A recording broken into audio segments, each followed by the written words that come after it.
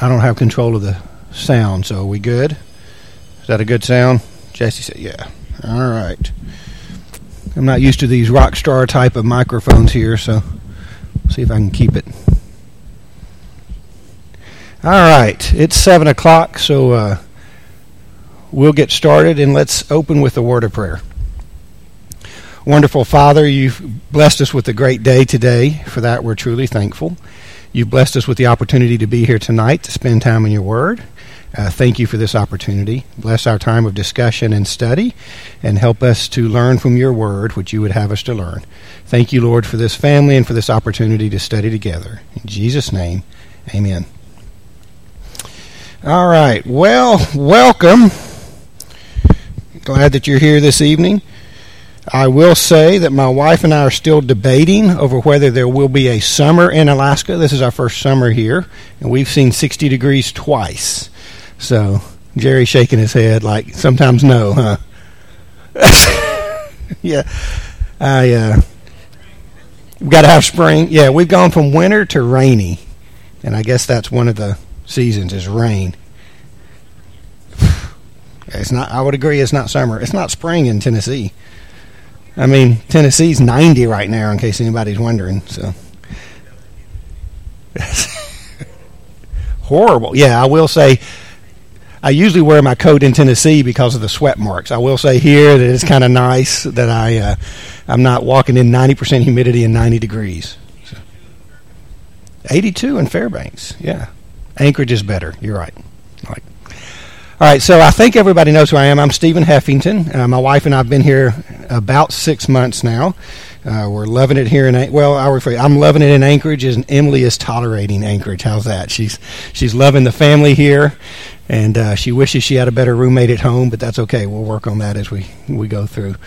I'm a physician by training. I was a surgeon and did kidney transplants and practiced for a while, then was in academics. And came here from the Indian Health Services. So about 2 years ago, my wife and I decided we were at a point in our life where we could do some mission work. And we moved to northern Arizona at one point and worked on a Native American reservation there, and then worked with a small church of about 20 for a while. It was great work, but then the opportunity came up to move to Anchorage with a different type of work for my practice. And we were praying for God to maybe lead us to somewhere that we can be involved. And he's led us here, so we hope you can use us. If there's something you need us involved with, just grab me, grab Emily. We'll be glad to be involved. So Emily and I both grew up in Nashville, and there's a term that we use in the Southeast called the Bible Belt, and that's a term that describes lots of churches. So, for example, Davidson County, where she and I spent most of our lives when we were younger, is about half the size of the county we're in right here. Had 176 churches of Christ, okay? Had handfuls that were over 2,000 members. Largest church of Christ in the nation was in Nashville at one time. So it's a different background. And so growing up in my life, I can tell you, this is the truth, I never once met anybody, by the time I graduated high school, I never once met anybody that did not know who Jesus was, that did not know what church was. Never in my life did I meet somebody. And it's like, oh, that's great. It's both great and it's both disappointing, because how do you evangelize? Now, I'm not saying everybody there was a Christian. Please don't take that. But it's hard to teach people about Jesus when they already have a mindset of Jesus, whether it's right, wrong, or otherwise. And so when we moved away for residency and got out of the Bible Belt, I knew at that point, at some point in our lives, we would move back out of the Bible Belt where we can try to do some work for the Lord. But one of the things we learned when we moved away, we were in Missouri, and there was one church in the town where the university was there. And growing up in my church, there were 450 people. There was one person that became a Christian after the age of 18 in that church of 450 people. In my wife's church, she did not know a single person that became a Christian as an adult. Everybody had grown up in Church of Christ families, okay? When we moved to Missouri, and I was teaching class, and I would reference these stories. And I would say, oh, Noah and blah, blah, blah, Jonah and blah, blah, blah. And I would just move on, right? Because where I grew up, everybody had gone to Vacation Bible School their whole lives. Everybody had heard these children's stories their whole lives. Well, I realized it was a disservice to the many people who we now knew in the church where we were in Missouri that had become Christians later in lives, right? And I realized that not everybody grows up hearing these children's stories. There's also a downside, though, because I grew up hearing these children's stories, and I call them children's stories. And I'm here to tell you there's not a children's story in this book, right? But because I heard I'm going to use this term, Disney version, right? The happy ending we glossed over. Remember VeggieTales? Anybody know what VeggieTales is, right? Yeah, my kids watch VeggieTales. VeggieTales simplifies the story, makes it all nice and sweet. It shortens it. If you do that, you never get into the meat of what God wanted us to learn from the story. And so whether you've grown up in the church or became a Christian later in life, I think there is value in going through some of those stories, the children's stories, those Old Testament stories, and seeing what God would have us to learn. And so that's where this class came about. I first taught this in Missouri. I've taught it since then in another church, and I kind of tweak it based off of what might be beneficial. When I teach, I do not prepare 45 minutes worth of lesson, okay? So if everybody sits there and listens and nobody says anything, we're going to have some time to fellowship at the end. If we talk and we get through one point, I'm good with that. Okay, I don't mind chasing the question that's asked, or somebody asks a question about a story and we can learn if it's biblically based and we're going to learn about it. That's great. So I don't have an agenda. I have notes, and those notes will guide us, but I open up the floor to talking, and I open up the floor to correction. If I say something that's questionable, something you want a clarification, or something you want to argue, let's always make sure we end up here, right, in the book. And that's where we can have those debates. And I'm not perfect. I may say things that I shouldn't. Especially being from the South, I may use a term that's not recognized here. So we're going to talk about Abraham tonight, okay? And I'll ask this, so who is Abraham's wife? Right, so in the South, we don't say Sarah. My mom has said S-A-Y-R-U-H, Sarah. That's what it's been my whole life, Sarah. So Abraham and Sarah. That's who. So I may use terms, and you may go, "Hey, what's a yonder? What's y'all?" Just feel free to ask if we go down that pathway.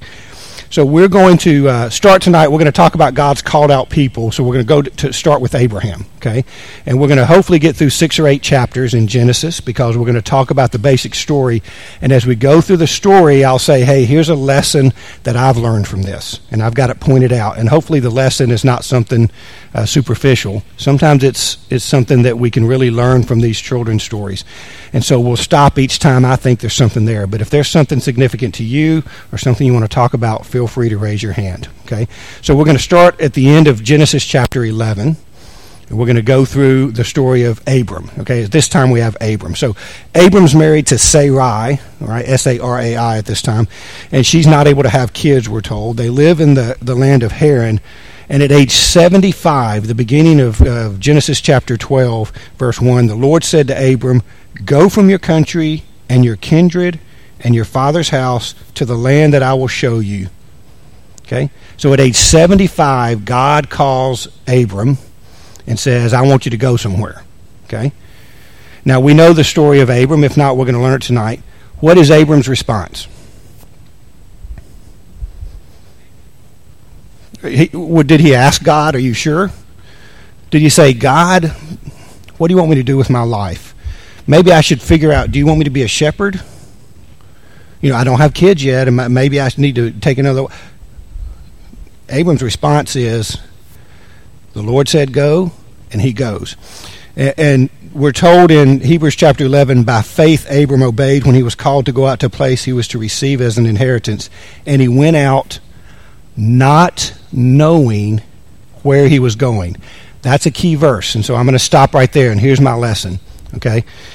Did Abram know where God was leading him? No. Did Abram know that it was a good place? No. Did he know that it was safe? Did Abram get to take his whole family with him? No. He left his family behind. He takes his nephew Lot. Okay? He takes his wife. Did Abram know why he was going? Not yet. He didn't. Okay?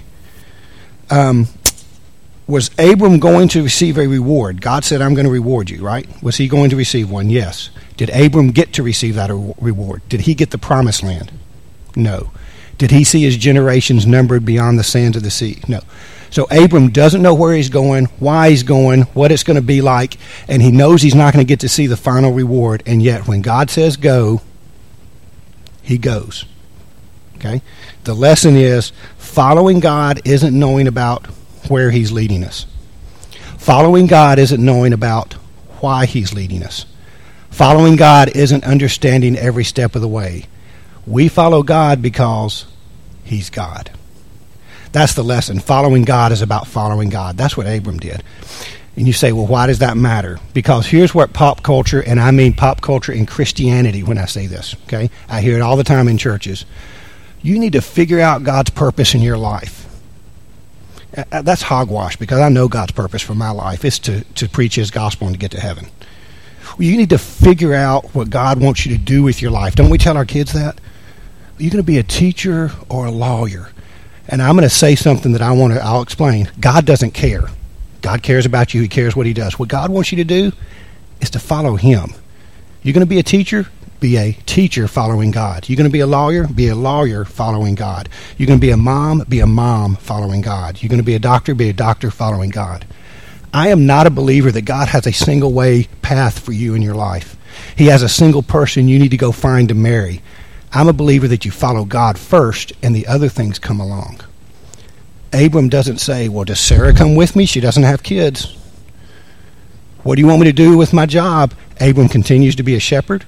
He brings his wife with him. He brings his nephew with him. And he says, I'm following God. That's what he says. I'm following God.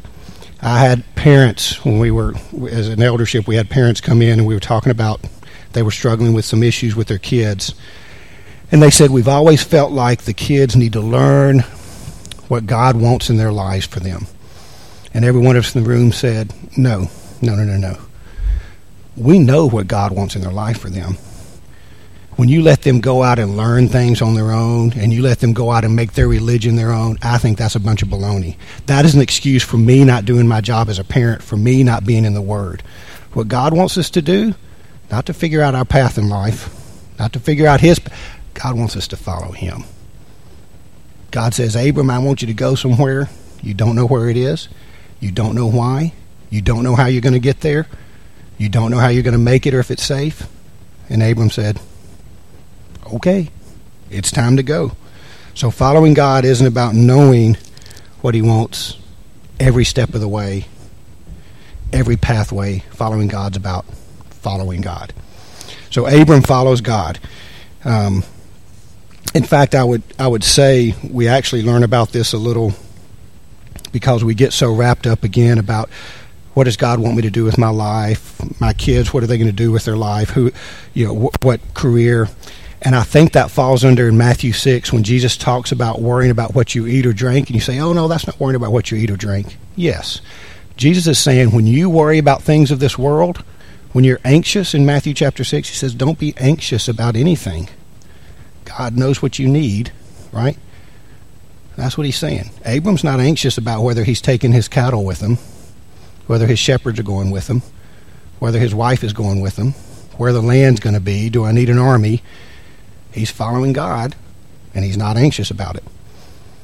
That's the way we should have our parents. And again, I made a comment earlier. I want to make sure I clarify. I don't believe God has one mate, one spouse planned out for you as a person. I don't believe when I'm born that God said, you've got to find Emily, and if you don't find Emily, you've married the wrong person. Now, I love my wife, and I think we're meant for each other, blah, blah, blah, all that romantic stuff, okay, all that good stuff. But here's what I'll say. If I'm a Christian man seeking God, and I find a Christian woman seeking God, we will make that work in a loving relationship, okay? Do you know husbands and wives that are polar opposites and they get? Yes. Do you know husbands and wives that are exactly the same? Yes. Do you know them that have different interests, like interests, different personalities, different intelligence? Yes. When they are a husband and wife seeking God, if you're following God, the rest falls into place. And so that's what I've tried to instill in my daughters. That's what I hopefully have tried to find in my life. So following God is about following God. So Abram leaves. And he takes Lot with him. Who's Lot? Right, his nephew, okay? Lot comes along. He's younger. According to Genesis chapter 13, the first couple verses, there's a conflict. Does anybody remember what the conflict is about between Abram's people and Lot's people?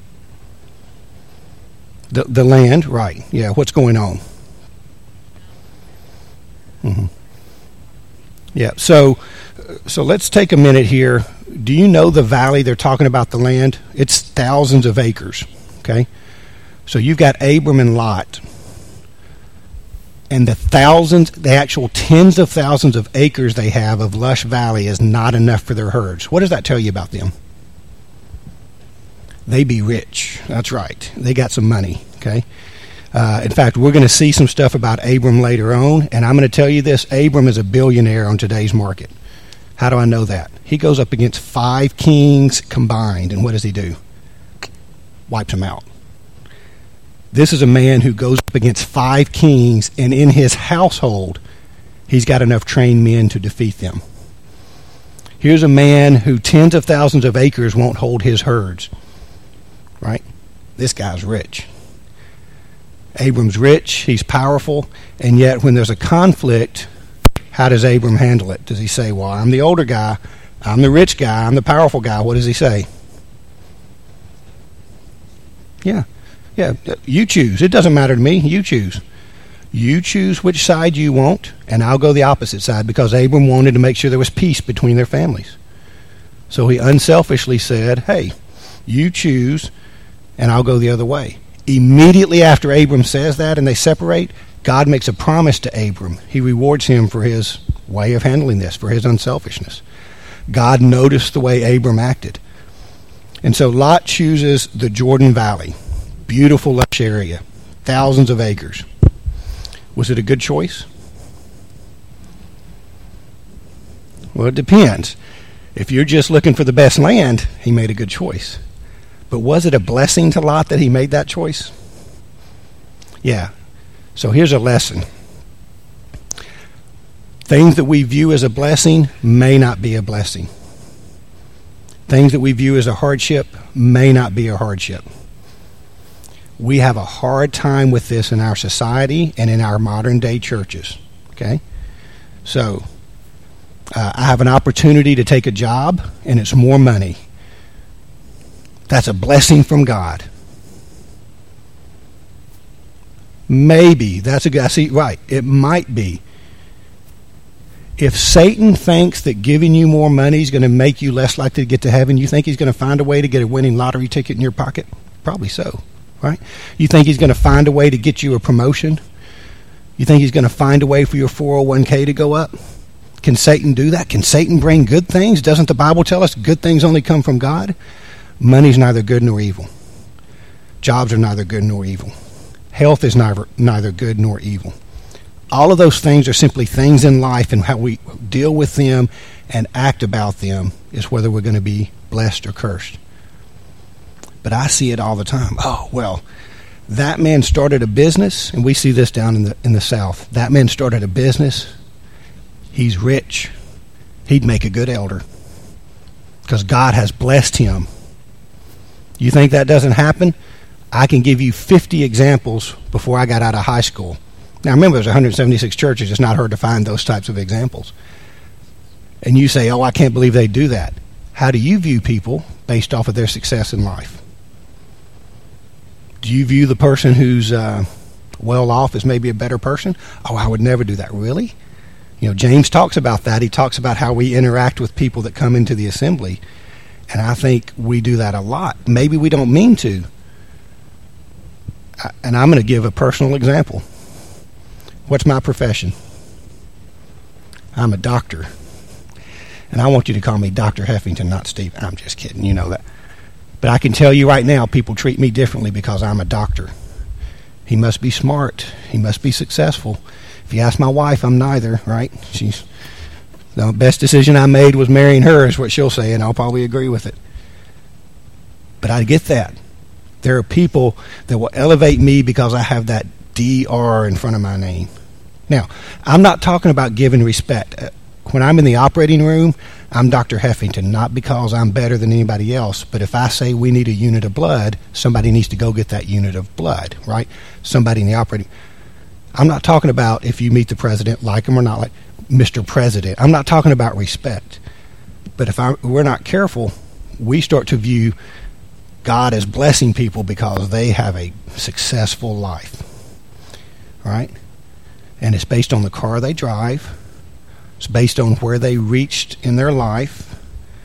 I had a gentleman that served as an elder with me, and he had been refused to be an elder at a different church because he was only a teacher. And that is not a rumor. That is what was said directly to me because before we made him an elder, we wanted to know why he wasn't made an elder elsewhere. Well, he's only a teacher. Okay. Well, I mean, is that really successful in life? Well, yeah. My wife is only a wife. She's pretty stinking successful in her life because she's a Christian woman who makes a big difference, right? And I mean that.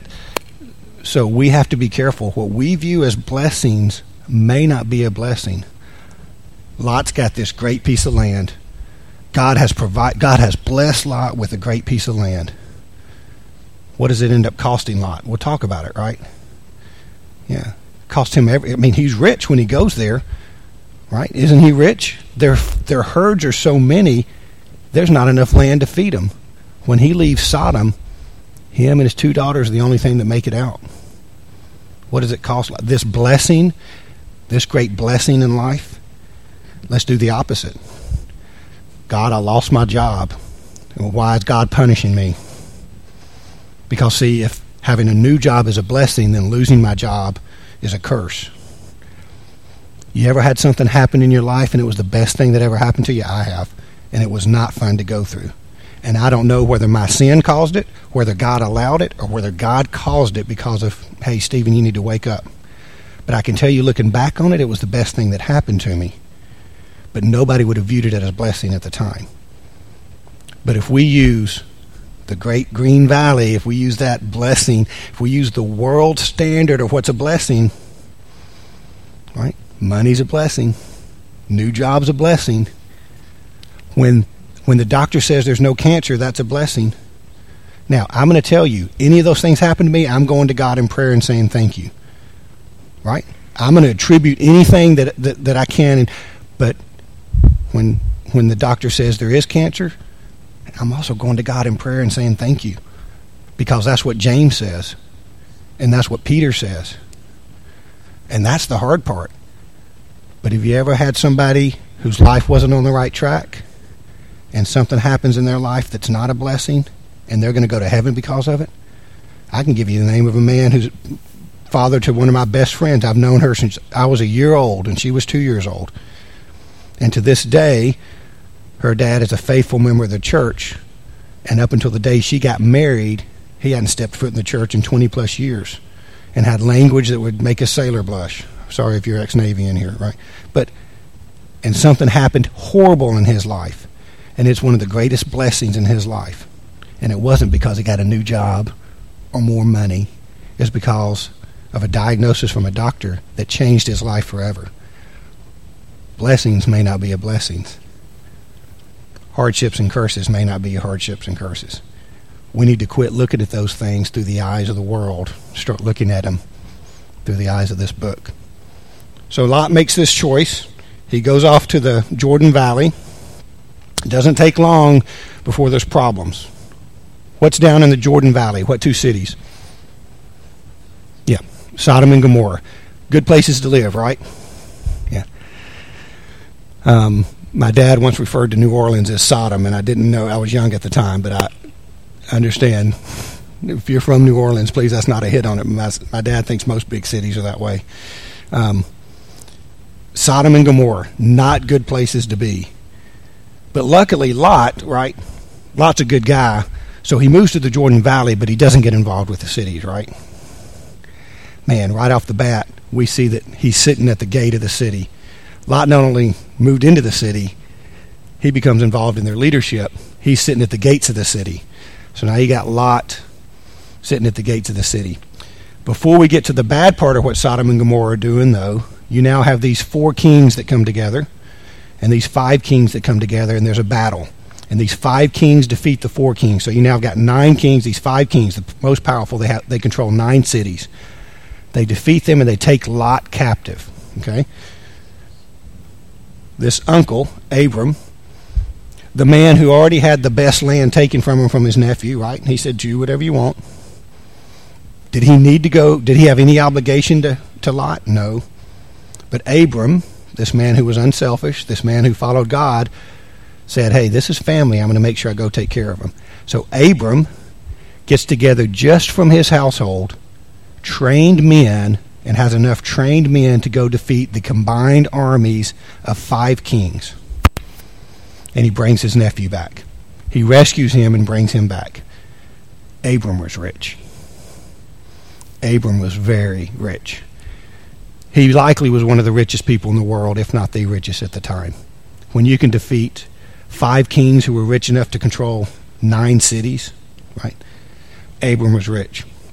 So he goes down and he rescues Lot. Okay? After he rescues Lot, God makes his first, he expands the promise. So when we talk about Abram, who's going to become Abraham, the reason we talk about him is because he's the father of a nation, right? The nation of Israel comes through him. God has told him, I'm going to give you a land. I want you to go to this land. I'm going to give you a land. Your descendants are going to take this land. Here's where God says, starting in chapter 15, he does it again in chapter 17. He started it down in 12 and 13. Abram, I'm going to make your descendants greater than the numbers of the stars, right? He says, look up, look at the stars. Your descendants are going to outnumber those stars that you see. He later tells him, your descendants are going to be like the grains of sand, right? Too numerous to count. That's a great promise. We've all heard it. But let me ask you this. How many kids does Abram have? Okay, well, wait a minute. He was 75 when God called him. We're now several years into this. Abram has 0 kids. And you're saying, but they lived to 900 years old. Not anymore, they don't. Oh, they lived to 400 years old. Not anymore, they don't. Those days are gone. Oh, but back then they didn't get married till they was 60. No, that's not true either. Yeah, they started having kids at 80. No, they didn't. Abram's too old to have kids when he's called at age 75. His wife was barren. They knew they were going to have no kids. God makes this promise. He reaffirms this promise. Abram, you're going to have more descendants than you know. And he looks in the back seat of the car and goes, but no kids back here, right? There's no kids on the back of the camel. I don't understand, God, where these kids are going to come from. Here's my lesson. God sees what we don't see. All right? See, God knew what was coming down the road. God was preparing Abram in some ways. He was preparing by making him rich, right? He was preparing. He was lifting him up so that his descendants would be able to do some great things. God was preparing him and testing his faith, and we're going to see that again. He was strengthening his faith. He wanted Abram to be a certain type person so that his child would be a certain type person, so that his grandchildren would be a certain type person. God saw in the future what he wanted. This is the promise that leads to our salvation, because Jesus comes from this right here, right? God sees what we don't see. And it gets back to the discussion I just talked about. So when God decides that the doctor's going to tell me there's no cancer or there is cancer, God sees what I don't see. See, in the moment, I'm wrapped up in that diagnosis. God's not. I'm not saying he doesn't care about it. He does. He loves us. He loves everything. If our jobs are an issue, he thinks about it. He cares about it. But God sees what we don't see. So when I go through things in my life, God's not focused on what I'm going through. He's like, but Stephen, I've got something down here I need you to do, or that's better, or that I want you to change. So let's get personal. This is one that I've struggled with, and my brother has really helped me. He's challenged me over the last 6 or 8 years. I'm going to ask a blunt question. Did God put President Biden in? Did God put President Trump in? When I read the Bible, God raises and lowers leaders to accomplish his will. I'm not saying he agrees with them. But let's go to the Old Testament. Has God ever raised up a leader in the Old Testament that was evil? Oh, repeatedly, right? In fact, find a righteous leader we can name on one hand, right, when you go through that lineage. Because people will say, well, if Jesus were here, he would vote for, and I say, hey, you better not finish that sentence because you don't know what he would do. Because you don't know, because you see what I see, and that's through human eyes. Abram sees what his eyes see. God sees something different. So, when God raises people up and lowers them down, he has a purpose behind it.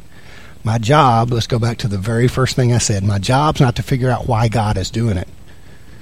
Why did so-and-so get to be president? Whether you like or dislike this one or the last one or the one before, I doubt you liked all three. I haven't found anybody that's liked all three in a row, right? I don't care. Whether God cared, I don't know. What I know is God sees what I don't see. And whether it's good or bad for the nation, and you say, well, wait a minute. You can't want what's bad for the nation. No. In fact, we're told to pray for peace, right? We're told to pray so that we can live peaceably. But let me ask you this. Other than the day of Pentecost, when did the church grow more rapidly and expand more rapidly than any other time in history? Anyone know? Yeah, around AD 70. Mm-hmm. When the persecution was the highest of the church. Do you think people liked watching their siblings get drug out and killed because they're a Christian? No. Do you think God wanted people to die? I don't know. But what I know is that lowest of low times is when the church grew faster than anything else. And so maybe God is looking to raise this country up or to bring it down. And I'm going to be blunt. I don't care. Okay? What I care about is what God wanted. Now, am I going to be involved? Yes, I'm not going to try to destroy anything. I'm not going to sit by and go, well, I'm not voting. But I don't care. If whether the right person is the president or not affects whether you're a Christian, then you weren't a Christian. If whether the right Supreme Court makes a decision on abortion or homosexuality affects, then you weren't a Christian. None of that matters. You're not going to change this world by changing laws or changing politicians. It's about following God. You look at the story all the way through, Abram follows God. He's not a perfect man, but he follows God. The good, the bad, the otherwise. And that's hard for me because you won't know this, I'm a fairly outspoken guy. And you ask my wife, because you probably haven't seen it any other way, I kind of let my opinion be known. I get that from my dad, and luckily only one of my daughters got that. We're very thankful for that both didn't. But I struggle with this because I know what's best, right? I mean, you ask me, we want a Christian on the throne in the United States. We want the United States Christianity to go to the world. No. We want the Bible to go to the world. Right? That's what we want. Again, this is not anti-United States. I work for the Department of Defense, so please don't take it that way. But if you ask me what I am not a dad first. I'm not a husband first. I'm not a doctor first. I am supposed to be a follower of this first. And so I look at Abram and I say, all right, Abram, I'm going to try to do what you did. That's what I'm supposed to be doing. All right, so God, through all of this now, God changes Abram's name so I can finally call him now Abraham, and Sarai's name to Sarah, right? Sarah. And he then creates a covenant. He says, Abraham, I want you and all your descendants to do something. Anybody remember what that covenant was? In order for this to be a sign. Yeah, I'm a urologist. You should be able to guess what this is. Circumcision, right? Yeah. It's the greatest covenant. Well, no. As a urologist, I love talking about it. Let's take a brief detour here. God tells him, you're going to circumcise every male on the 8th day. This is chapter 17 of Genesis. Why the 8th day?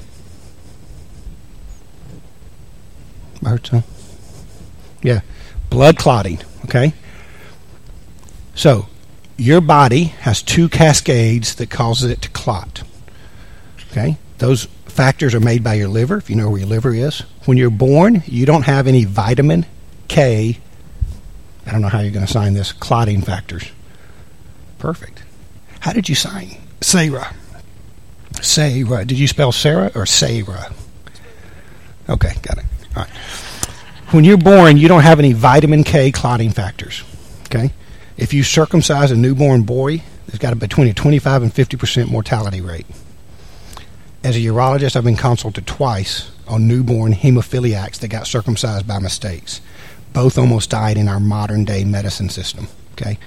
So, it takes 5 to 7 days for your body to make vitamin K clotting factors. In someone's wisdom, almost like he knew what he was doing, he said, wait to the 8th day. I want you to notice he didn't say wait to the 7th day. And if this were something written by anyone other than God, 7's the perfect number, 7's the number of days for creation, 6 days to creation, a day to rest. Nope, 8th day. So whether it's the very end of the day or the beginning of the day that they were born, we get through over 99% of the population will have vitamin K clotting factors by the end of the 7th day. And so circumcision on the 8th day, routine, very low complication rate. Okay? This is one of those proofs. I don't need a proof, but this is one of those that goes, whether you believe, even if you take an atheist, they don't believe Genesis was written in the last 3,000 years. They know it's more than 3,000 years old. There's no way to explain circumcision on the 8th day. There's no other 8 that we find in the Bible that's significant. There's no explanation for it other than God said, I know what's going on in there. And he probably did it as a test. Follow my directions or you're going to have a problem. So that's why it was the 8th day. My lesson there, God's laws and rules are always best, even if we don't understand. Because I can tell you, I have literally been in the NICU with a baby, holding pressure for 3 hours after putting stitches in, and it won't stop bleeding as we're transfusing. God knows what he's doing. He's pretty good at what he does. You look through the Old Testament laws of cleanliness. Russ was preaching Sunday, and he talked about the leper, right? Laws about cleanliness, about putting people out, about touching dead bodies. The Jews didn't know why. All they knew is God said do X or Y, and if you followed it, it was best for you. In today's society, is it best for us if we follow God's law on marriage and sexuality, if we follow God's law on how we get along with people, how we do business, how we interact with others? Is life better when we do it? Yeah. You don't believe me? Circumcise a newborn. Now, some of you are going to say, wait a minute, my child, my boy, or whoever got circumcised on day 1, 100% of kids that get born in the United States, they get a vitamin K shot on birth. And you don't. It's actually one of those you don't, as a parent, get to say yes or no. It is a requirement by law, so they get it immediately. So that's how nowadays we give them those clotting factors that they used to not have. That's why we can do circumcision earlier in today's society. So, see, you didn't know you could learn about God from circumcision. Yeah. Remember, deep down, everybody wants to be a urologist. Just a select few got to. Sorry. All right, so now we're up to Abraham's 99 years old. We've got these promises. We've got this covenant. We've got what he's done with Lot. He is now 99 years old. It's been 24 years since he was called. You think he's wondering what's going on? You think he's wondering about the timeline? He has angels show up, and he says, oh, by the way, Abraham, in a year, your wife's going to have a baby. Now, we have good friends. A girl that graduated with me, they're friends of ours on Facebook. So they're our age. And they just posted about their oldest daughter graduating from kindergarten last week, 2 weeks ago. And their youngest is in preschool. And my wife and I talk about it, and it literally causes chest pain when we think about it because of our age and having a 2 or 3 year old. Imagine being 90. And again, don't take this, oh, they lived to be 300. Not anymore, they didn't. This isn't Methuselah that lived to be 969. After the flood, all of that changed, right? 90 is still old, and I apologize if you don't think 90 is old now. It is, okay? To have a baby, okay? 90 and having a baby, 99 and having a baby, that's old. And so I give Sarah some slack, because how does she react to it? You know, we really give her a hard time, but I got to be honest with you. Sarah, I'm right there with you. You know, I'm probably picking myself up off the floor if I didn't have a heart attack already, right? If I'm not having active chest pain. So I can't blame her. But a year later, what's going on?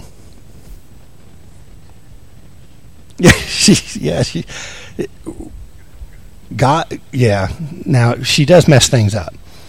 Her and Abraham do mess things up through Hagar, and they try to do it on their own. There's another lesson there about waiting on God.